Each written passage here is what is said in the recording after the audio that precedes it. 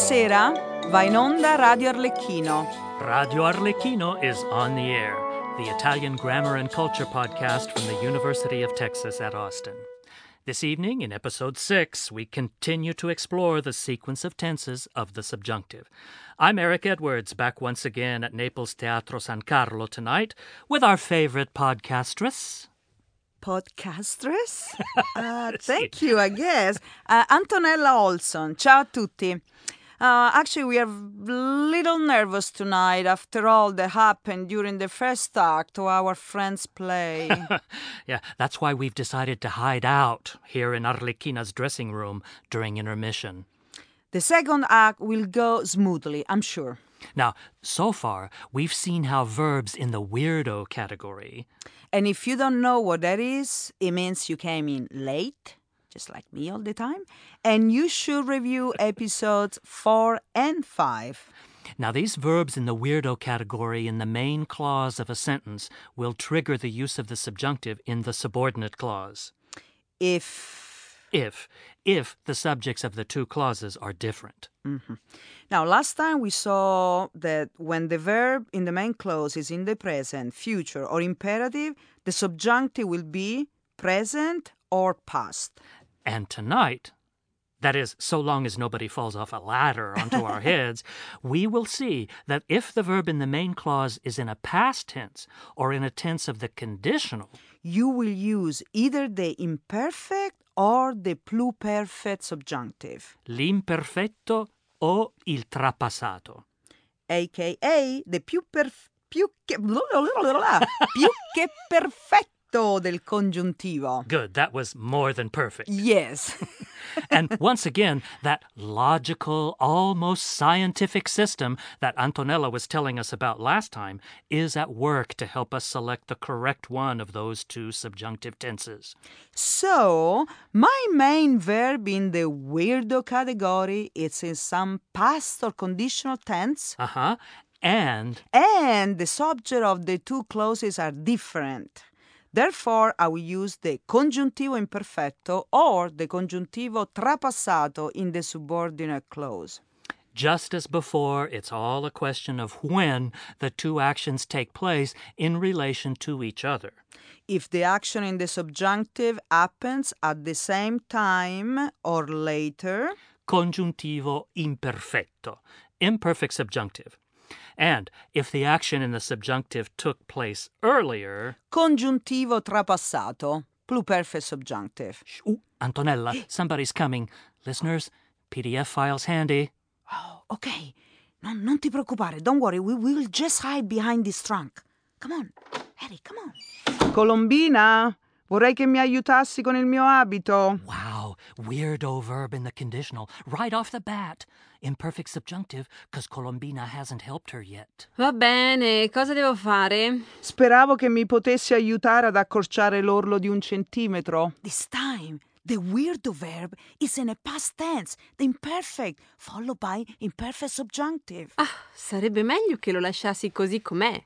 C'è il rischio che la gonna diventi troppo corta. Did you hear that impersonal expression in the conditional and an imperfect subjunctive right on its heels? Davvero? Allora sarebbe opportuno accorciarlo di 2 centimetri. Another impersonal expression in the conditional. But no subjunctive. What gives? No subject specifying the subordinate clause. Infinitive. In prima fila c'è un bel ragazzo biondo e vorrei proprio che mi notasse. Wishing and wanting in the conditional. Imperfect subjunctive. Fa come vuoi.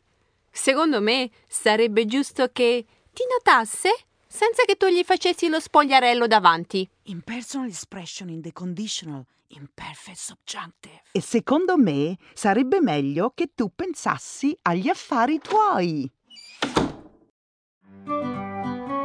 Well, as always, it's good to be back in the studio. Yes, it is. And it's also good that I got the whole thing on tape with every weirdo verb and imperfect subjunctive. Colombina, vorrei che mi aiutassi con il mio abito. Va bene, cosa devo fare? Speravo che mi potessi aiutare ad accorciare l'orlo di 1 centimetro. Sarebbe meglio che lo lasciassi così com'è. C'è il rischio che la gonna diventi troppo troppo corta. Davvero? Allora sarebbe opportuno accorciarlo di 2 centimetri. In prima fila c'è un bel ragazzo biondo e vorrei proprio che mi notasse. Fa come vuoi. Secondo me sarebbe giusto che ti notasse senza che tu gli facessi lo spogliarello davanti. E secondo me sarebbe meglio che tu pensassi agli affari tuoi. I wonder if that guy in the front row noticed Arlecchina. Oh, I just hope nobody fell on his head. Yeah, that was a tough first act. What do you suppose the critics had to say? Well, after the show and before the cast party, actors always get together to read the notices. Allora, fatemi leggere. Qui il critico dice: era ridicolo che gli attori avessero provato così tanto, visto il risultato così misero. Lo sapevo. Abbiamo dato retta di nuovo a Pulcinella. Era già evidente nelle prove che tu non ne avessi azzeccata una. Ora basta. Questa è l'ultima volta che gli diamo retta. Eppure sul palco avevo la netta impressione che avessimo preso la strada giusta. E come no? Senti qua. Quello chiamato Pulcinella sembrava che non avesse mai recitato in vita sua. Ma come? Dopo lo spettacolo dell'anno scorso ti diceva che sembrava fossi nato per fare il buffone. E qui c'è scritto che nessuno credeva che le muse mi avessero ispirato, ma che presto tutti vedranno i frutti del mio impegno e della mia creatività. Ma quale critico ha scritto tutto ciò? Critico? Ma questo è il mio oroscopo. Everybody seems to have forgotten that it was Arlecchino who almost killed the dottore in the first act. Well, Pulcinella must have done something really spectacular in the second. Too bad about the less than enthusiastic reviews. Something tells me these guys are used to them. And, as Pulcinella says, nobody believed that the muses had inspired me. Weirdo verb in a past tense, the imperfecto. And then a different subject. And pluperfect subjunctive because the inspiring came before the believing.